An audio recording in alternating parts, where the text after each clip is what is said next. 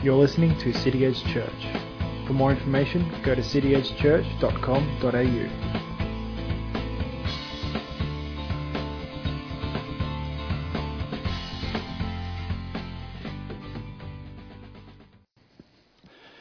Good morning, everybody. We've been working through on and off the spiritual disciplines this year to encourage each one of us to spend time in prayer, in fasting, in worship, in Bible reading, various other spiritual disciplines, with the goal of being conformed to the image of Christ, the most important goal we can have for our lives. And it's been a little bit of a slow process getting through there because we've had various other occasions and various other preachers we've needed to slot in there, which has all been really good stuff. But this morning we're coming back to part 2 of one I did a few weeks ago. Just a quick show of hands. Who's finding they're making some progress with their spiritual disciplines? Yeah? Until the last 2 weeks. Okay. It's one of those things, it's a lifelong process, the spiritual disciplines, a lifelong process of being conformed to the image of Christ, and the spiritual disciplines are some of the means that God uses to shape us that way. And so if we get a bit behind or slack or lazy or whatever it may be, pick it up again. Pick it up again. So we're on the spiritual discipline of Bible reading this week. I won't spend too much time building a theological case for it. I did that in part 1 of this. If you want to hear that, you can get the message on our podcast, the City Edge podcast. What I intend to talk to you about today is how the Word of God saved my life. But before I get to that, let's do a brief recap of the previous message, just for anyone who may have missed it or any visitors that weren't here the last time. When we were talking about this last time, I talked about how society has largely rejected the Bible. And there's been severe damage, I believe, in our society as a result of that rejection. We see the outworking of that rejection all around us as society breaks down and lawlessness increases. But ironically, we're in the bizarre situation where the human race is more connected today by internet and social media than at any time in human history, except maybe in the Garden of Eden, and yet seemingly more isolated from one another than ever. And that connected isolation, or isolated connectedness, if you like, manifests itself in extreme bullying we see on social media that sometimes leads to suicide. The lies, the vitriol that's spewed out by keyboard warriors can destroy reputations, careers, and tragically even lives. But bizarrely amongst all that, we gloat that we're the most civilised, most advanced, most sophisticated society that ever lived. You'd laugh if it wasn't so sad. There's a drought of the Word of God in our society that should cause us grief. I heard just this past week or so that one of the judges in our Victorian court system is calling for the Bible to be removed from the courts. It should really come as no surprise to us, because the Bible has been rejected by our society. But if there's a drought of the Word of God in our society, how much more should we grieve over the drought of the Word of God in our own lives? For far too many of us Christians effectively ignore the Bible. We rarely read it for ourselves. And for many Christians, the only time they'll ever hear anything of the Bible is the occasional Sunday morning when they decide to wander into church. It should be obvious to us that there is no way to be spiritually healthy without a regular intake of the Word of God. When the Israelites escaped from Egypt and were being led through the wilderness, they would have starved to death if God hadn't provided manna miraculously from heaven for them for every day. That daily provision of manna is a picture for us of the importance of a daily intake of the Word of God. We will starve to death spiritually if we don't keep taking in the Scriptures. Just as we can survive for a few weeks, maybe even a few months without food, we can survive for a period of time without taking in the Word of God. But in both cases, we will become weaker over time. We will become more prone to illness and infections. We will have less strength to get through the day. Eventually, we will become too weak to even stand up, let alone do any work. Most of us have been through periods of our life where we could attest to the truth of that. Without some intervention, we will die. This is true spiritually no less than it's true physically. But spiritual death has much more severe consequences than merely physical death. Spiritual death has eternal consequences. There's a significant warning for us, as well as a beautiful encouragement in Jeremiah 17. Jeremiah 17:5, "Thus says the Lord, cursed is the man who trusts in man and makes flesh his strength, whose heart turns away from the Lord. He is like a shrub in the desert, and shall not see any good come. He shall dwell in the parched places of the wilderness, in an uninhabited salt land." And we skip down to verse 9. "The heart is deceitful above all things and desperately sick. Who can understand it?" We're kidding ourselves if we think we can remain healthy as believers without a regular intake of the Word of God. Our deceitful heart will tell us that we'll be just fine without it. But the truth is, without a regular intake of the Word of God, we will dwell in parched places. The dryness of our souls and the dryness of our spirits will exactly mirror that dry, dusty bush in the desert. But in between those two verses, Jeremiah writes, "Blessed is the man who trusts in the Lord, whose trust is in the Lord. He is like a tree planted by water that sends out its roots by the stream, and does not fear when heat comes, for its leaves remain green. And it is not anxious in the year of drought, for it does not cease to bear fruit." We don't need to trust in our own strength. We can trust in the Lord and grow healthy and strong. Notice Jeremiah didn't say that we won't experience drought. Jeremiah said, when we experience drought. When we experience drought. All of us will experience drought at some time in our life. But when we experience drought, we don't need to worry, for we will continue to stay healthy and bear fruit if we put down our roots and our trust in God. So with that introduction, I want to get to what I promised to talk to you about, how the Bible saved my life. When I mentioned last week that I'd be talking about this, some people asked me what I meant by that. Did I mean it saved my life spiritually? Well, yes, it's true, it did. But that's not what I mean when I say the Bible saved my life. Or some thought it might be like those stories of a soldier in war who gets shot, but the bullet hits the Bible that's in his pocket, and so he survives. That's probably closer to the truth, because the Bible did save me from an early grave. I've related the story in the past about the events that led up to our move from Adelaide to Melbourne 24 years ago.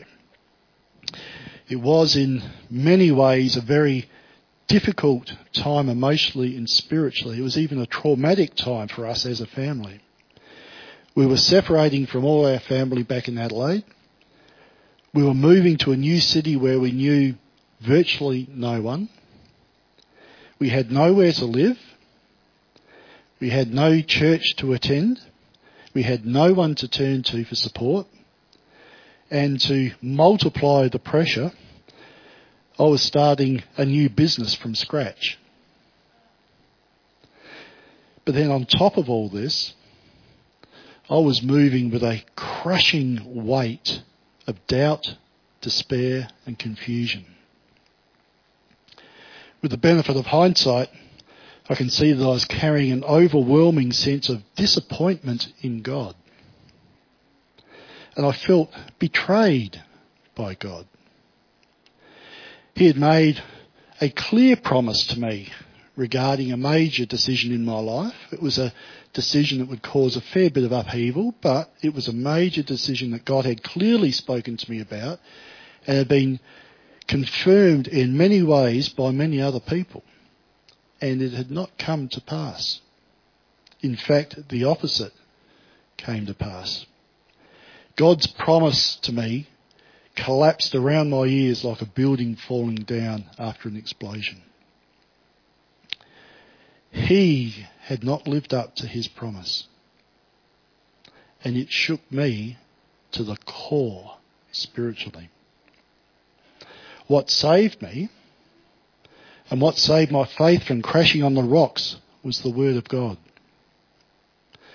But it wasn't that I turned to the Bible for comfort. In fact, the last thing I wanted to do was read the Bible. I didn't pick it up for months or more after this. And it wasn't that I sought out other Christians or a church for help and support and encouragement. The last place I wanted to be was in church.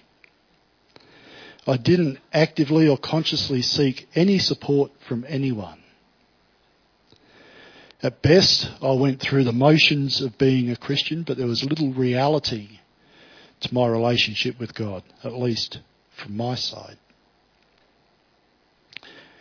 If left to my own devices, I have no doubt that my shattered faith would have destroyed my life, and quite possibly my family. In the providence of God, I had given up drinking alcohol about a year before we moved to Melbourne. If I hadn't, I expect I would have descended into alcoholism. That's how badly I was shaken by what God had let me down with. If I'd followed my heart, as so many people suggest we do today, I seriously doubt that I'd be standing here today to tell you the story. For there were times I was depressed and overwhelmed, almost to the point of suicide. I'm convinced I would have spiralled out of control and beyond human help, if not for the Word of God. But how does a Bible that you don't read and don't want to read save your life? Good question. The one thing I had done right in all the years leading up to our move was to read my Bible, to read it often, to read it regularly, and to read it from cover to cover. And those words, breathed out by the Holy Spirit, got into me. They got into my soul. They got into my spirit. They got into my thoughts. Now, I hadn't consciously been reading the Bible for that purpose. It never crossed my mind as I was reading it that I was putting down roots. I was just reading it because I wanted to learn about my God and my Saviour. What I didn't realise, though, when I was doing that is exactly what the Bible was doing. It was putting down roots. It was doing what God designed it to do when we spend time in it. It was getting into me and putting down roots like a tree planted by a stream. Anyway, there I was in a new, strange city, laying in bed feeling alone, abandoned and sorry for myself. And no desire to read the Bible, no desire to go to church, no interest in any of the things of God. But there was one passage of Scripture I couldn't shake from my thoughts. It niggled at me like a mozzie buzzing around that you can't catch. Funnily enough, it wasn't a scripture that I had memorised or studied or meditated on, but it still niggled at me. You know the passage well. It's in John chapter 6. It's where Jesus has just finished miraculously feeding the 5,000. He starts telling people that they need to eat his flesh and drink his blood to have eternal life. That's too much. That's just strange. Then after this, John 6:66, many of his disciples turned back and no longer walked with him. So Jesus said to the 12, "Do you want to go away as well?" And Simon Peter answered him, "Lord, to whom shall we go? You have the words of eternal life."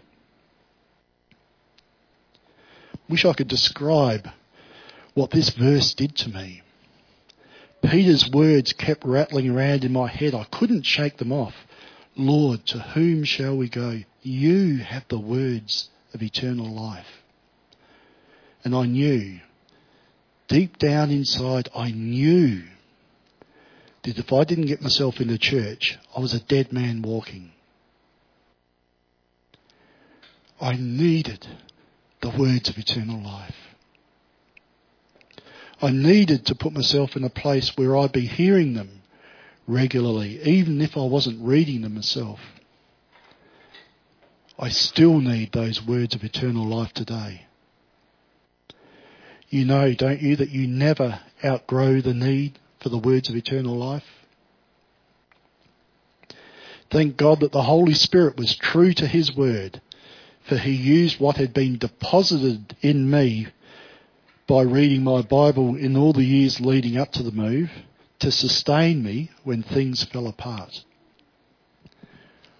And I hadn't been reading it all those years previously for that purpose, but it still worked to do it.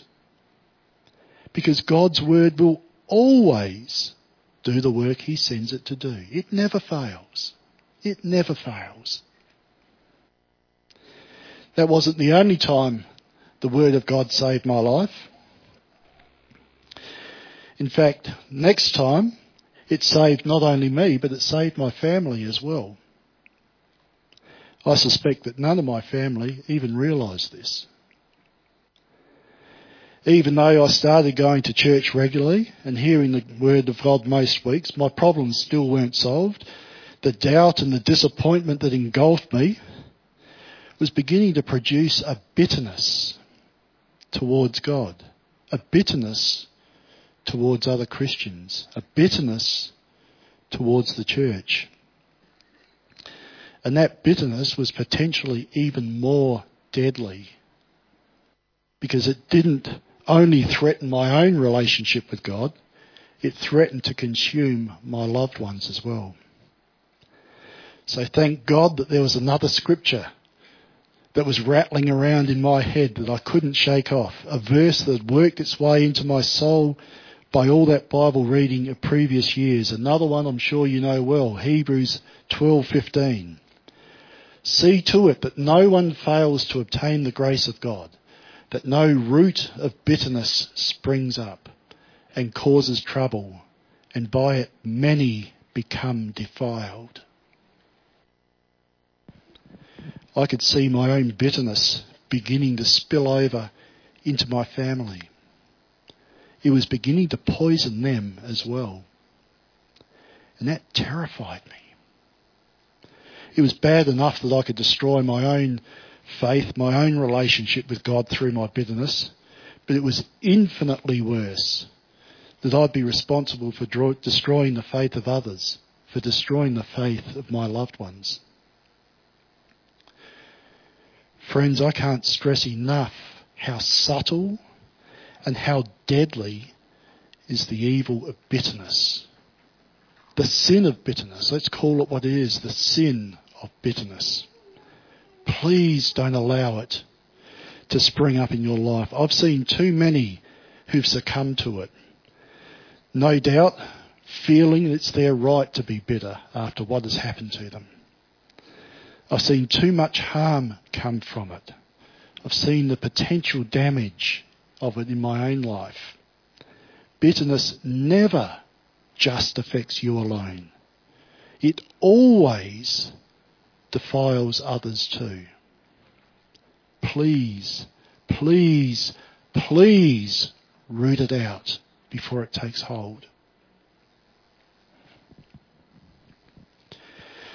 Don't get the impression that I walked into a church and all my doubts were washed away. It was a slow process. It actually took a number of years, 3 or 4 years I think it was. But God was faithful to use his word that had been deposited in my soul. He used it to keep me alive physically for long enough to restore my spiritual health. Let me tell you, there is no substitute for the Word of God. Even when you think you're not getting anything out of it, even when you're only reading it and not studying it, it will do its work.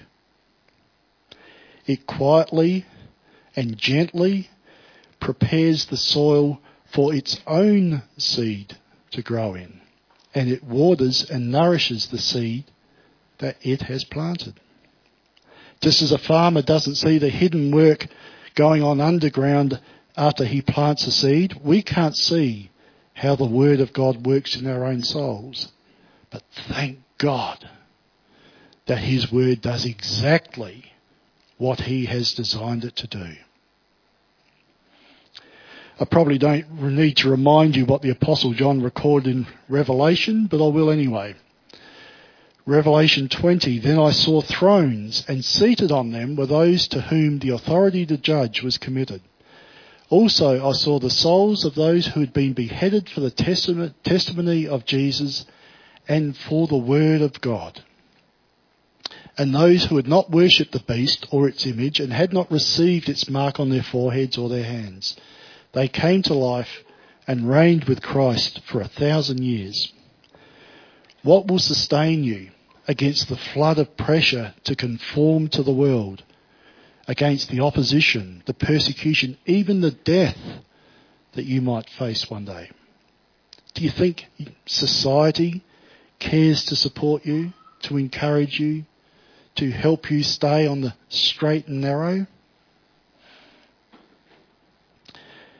You need the inner strength, the confidence, the security that comes from the Word of God deposited in your soul.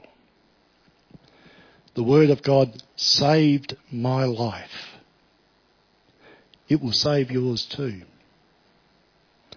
Won't necessarily save your physical life like it did for me. In fact, if there's any truth to what John saw and recorded in Revelation, it may actually cost you your physical life. It may be the reason why you are killed, your adherence to the Word of God. But if you stake your life on the Word, if you put your trust in its author, physical death is nothing to fear. For you will come to life again, and the second death will have no power over you. Let me just quickly touch on some of the other reasons why we need to read our Bible regularly. Firstly, the Bible brings us the knowledge of good and the knowledge of God. Adam and Eve sought an instant download in the Garden of Eden. The devil had convinced them that all they needed to do was to eat that fruit and they would gain the knowledge of good and evil. He was half right. They took a bite and instantly had the knowledge of evil. Tragically, the knowledge of good was more in the loss than in the gain. Today, by the grace of God, we have the Bible to teach us the knowledge of good and evil. We have no problem gaining the knowledge of evil today. We're born into it. We are surrounded by it. We are bombarded by it from every direction. And we live it out in our lives, tragically too much. The world won't teach us the knowledge of good. Behaviours that were considered shameful in the past, in previous generations, not only are acceptable today, they are taught, they are encouraged, and they are even celebrated. The world has a vested interest in keeping us in the dark. So where are we to look if we want to know about good? Primarily, and most importantly, to the Bible. Those writings that were breathed out by God, inspired by God. The Bible also brings freedom. But it's no use to us if we don't know it. Jesus said, if you abide in my word, you are truly my disciples, and you will know the truth, and the truth will set you free. Notice it doesn't happen magically. If you abide in my word, Jesus said, that means commitment. It means intentionality. It means effort. When we abide in his word, we will know the truth. And that truth, the truth we know, will set us free. You want freedom? You need the knowledge of good. You need the knowledge of truth, which is only found reliably and unchangingly in the Bible. The Bible also gives us discernment. We are assaulted constantly by messages from the world and from other Christians and religions that are not always helpful to our spiritual health and maturity. How can you sort out the wheat from the chaff? You can read articles or listen to messages from other people, hopefully from people with a good track record of discernment themselves, to see what their opinion is. You can talk to other Christians that you trust to get their insight and wisdom. Or you can know the word. I could tell you another story about how the knowledge of the word also saved me from being sucked into a religious cult. But time's running away from us. That might have to wait for another time. The Bible is living and active, sharper than a two-edged sword, piercing to the division of soul and spirit, of joints and marrow, and discerning the thoughts and intentions of the heart. This discernment that the Bible provides us isn't just useful for protecting us from cults and false religions. It helps you to know whether what I'm preaching here on a Sunday morning is true or if it's error. It helps you to know if that person you're listening to on a podcast or at a conference is preaching truth or error. It will even help you, if you know it, decide who to vote for at our upcoming federal election. The safest way to hear God and to discern error is to become so familiar with truth that error stands out. And the best way to do that is to read and to know your Bible. It's a safety net for us. The Bible also provides us weapons for our defence. I'm stirred and challenged, I think I've said before, by Jesus' response to Satan when he was tempted in the wilderness before he started his ministry. For every assault that the devil launched, Jesus had a response, a defence. It is written. It is written. It is written. There was no hesitation from Jesus. He didn't weigh up his options. He didn't need to discuss the pros and cons. He didn't even need to go away and pray about it. He knew the will of his Father because he knew the Word of God. And it wasn't just an intellectual knowledge, it permeated his soul, his very being. You might argue that Jesus has an unfair advantage over us because he is God.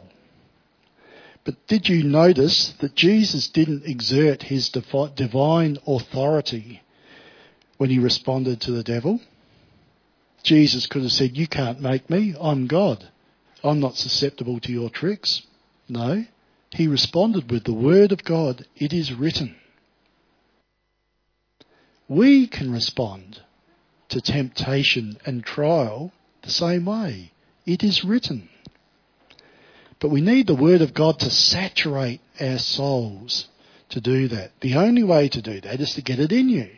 And the only way to get it in you is to read it, to abide in it, and to soak in it. To soak in it so long and so deeply that when you are squeezed, the word drips out. It is written.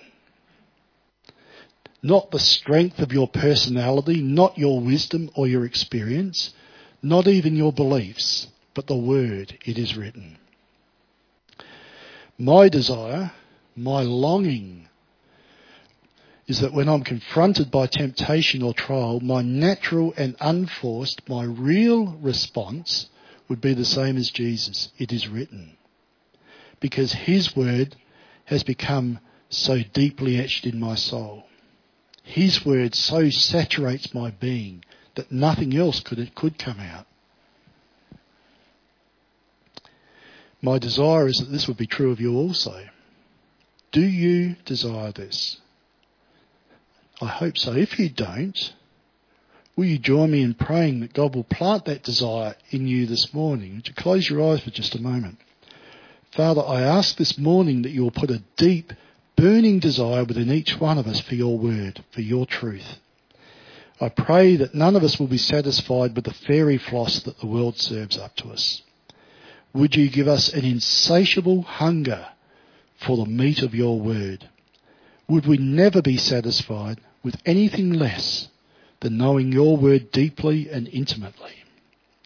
I pray, Lord, that by your Holy Spirit you will write the Bible on our hearts and on our minds, that it will permeate every fibre of our being. Holy Spirit, we invite you to do this work within us. In the precious name of Jesus, of whom the whole of the word speaks. Amen. You don't get knowledge of this book or knowledge of our Lord without putting time into it. Read it, then read it some more, then read it again. There's no substitute for reading it for yourself. Be diligent, or study, it says in the King James Version, to present yourself before God as one tried and true, an unashamed worker, correctly handling the word of truth. Let me say it again. There is no substitute. Of course, reading merely for intellectual knowledge falls far short of how we should handle the word of God. We need to obey what we read also. And I'll deal with that in a future message. For now, I want you to grasp the desperate need that you have, that I have, and that we all have to get this word into us. There's a number of different ways to read the Bible. You can read it devotionally to draw you into a deeper relationship with Jesus. You can read it as part of in-depth study so you understand doctrines and various teachings and understand the Bible as a whole. You can read it purely to get it into you, as I've been suggesting as our starting point, to build up your general knowledge and to give you a big picture, if you like, of the Bible, while at the same time putting down roots. Some ways are better than others, but none of them are without value. And in fact, while I don't recommend it, you could even read the Bible to try to prove it wrong. If you choose to do this, you might be surprised at the change it brings about in you as you're exposed to its truth. We had a handout in the previous session. I don't know if we've got any out there at the moment, but there's a number of useful resources on that handout to develop a habit of Bible reading. I'll talk a bit more about some of those resources and some of the ways of reading the Bible when we come back to the next spiritual discipline of meditation in a couple of weeks' time.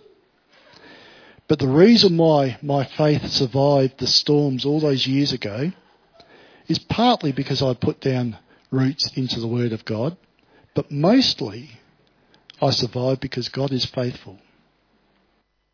His Word never fails. If you spend time in it, you too will survive droughts, storms, and trials. If you haven't spent time reading the Bible on a regular basis, why not start today?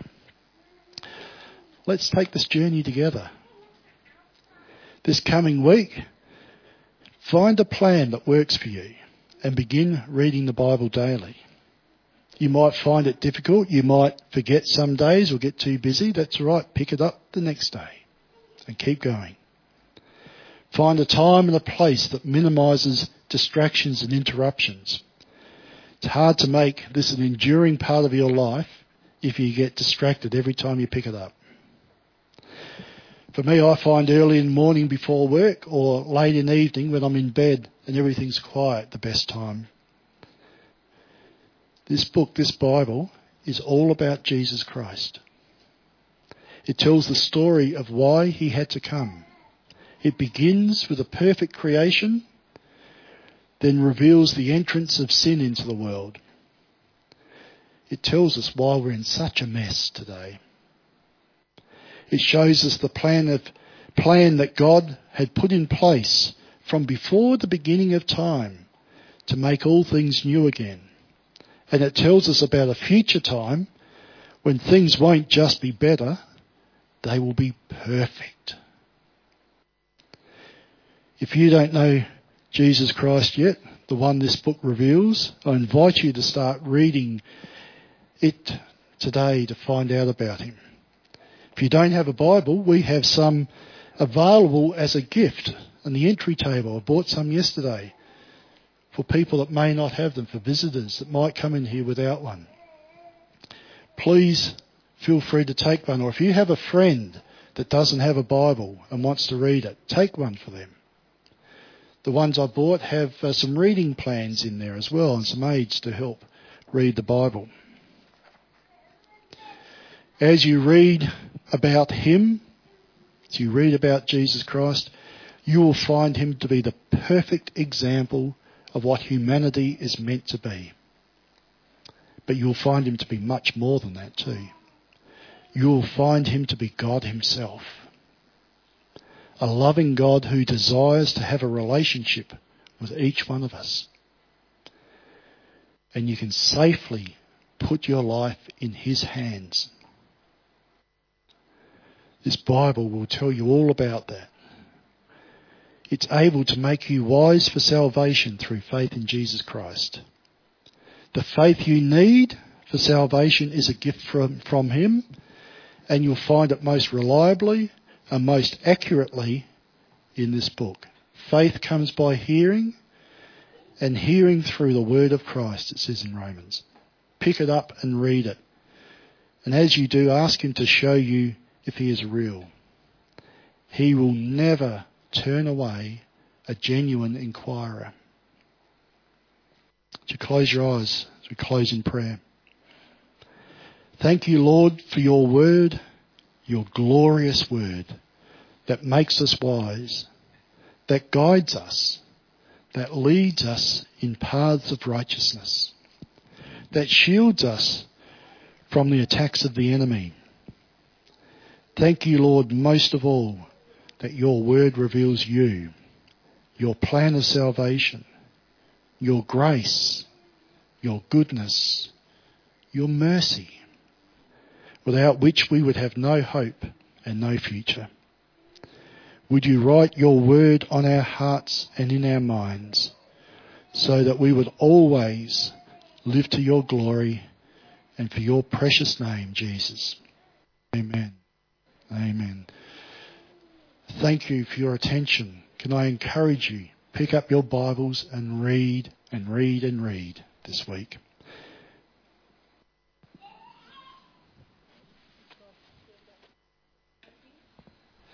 Yes, actually, God did fulfill his promise. It just took 24 years. So, yes, God is faithful, always faithful. Next week, we'll have the pleasure of Mike preaching, so please pray for him as he prepares this week. A couple of weeks' time, we'll come back and look at the spiritual discipline of meditation and study. Thanks for listening to City Edge Church. For more information, go to cityedgechurch.com.au.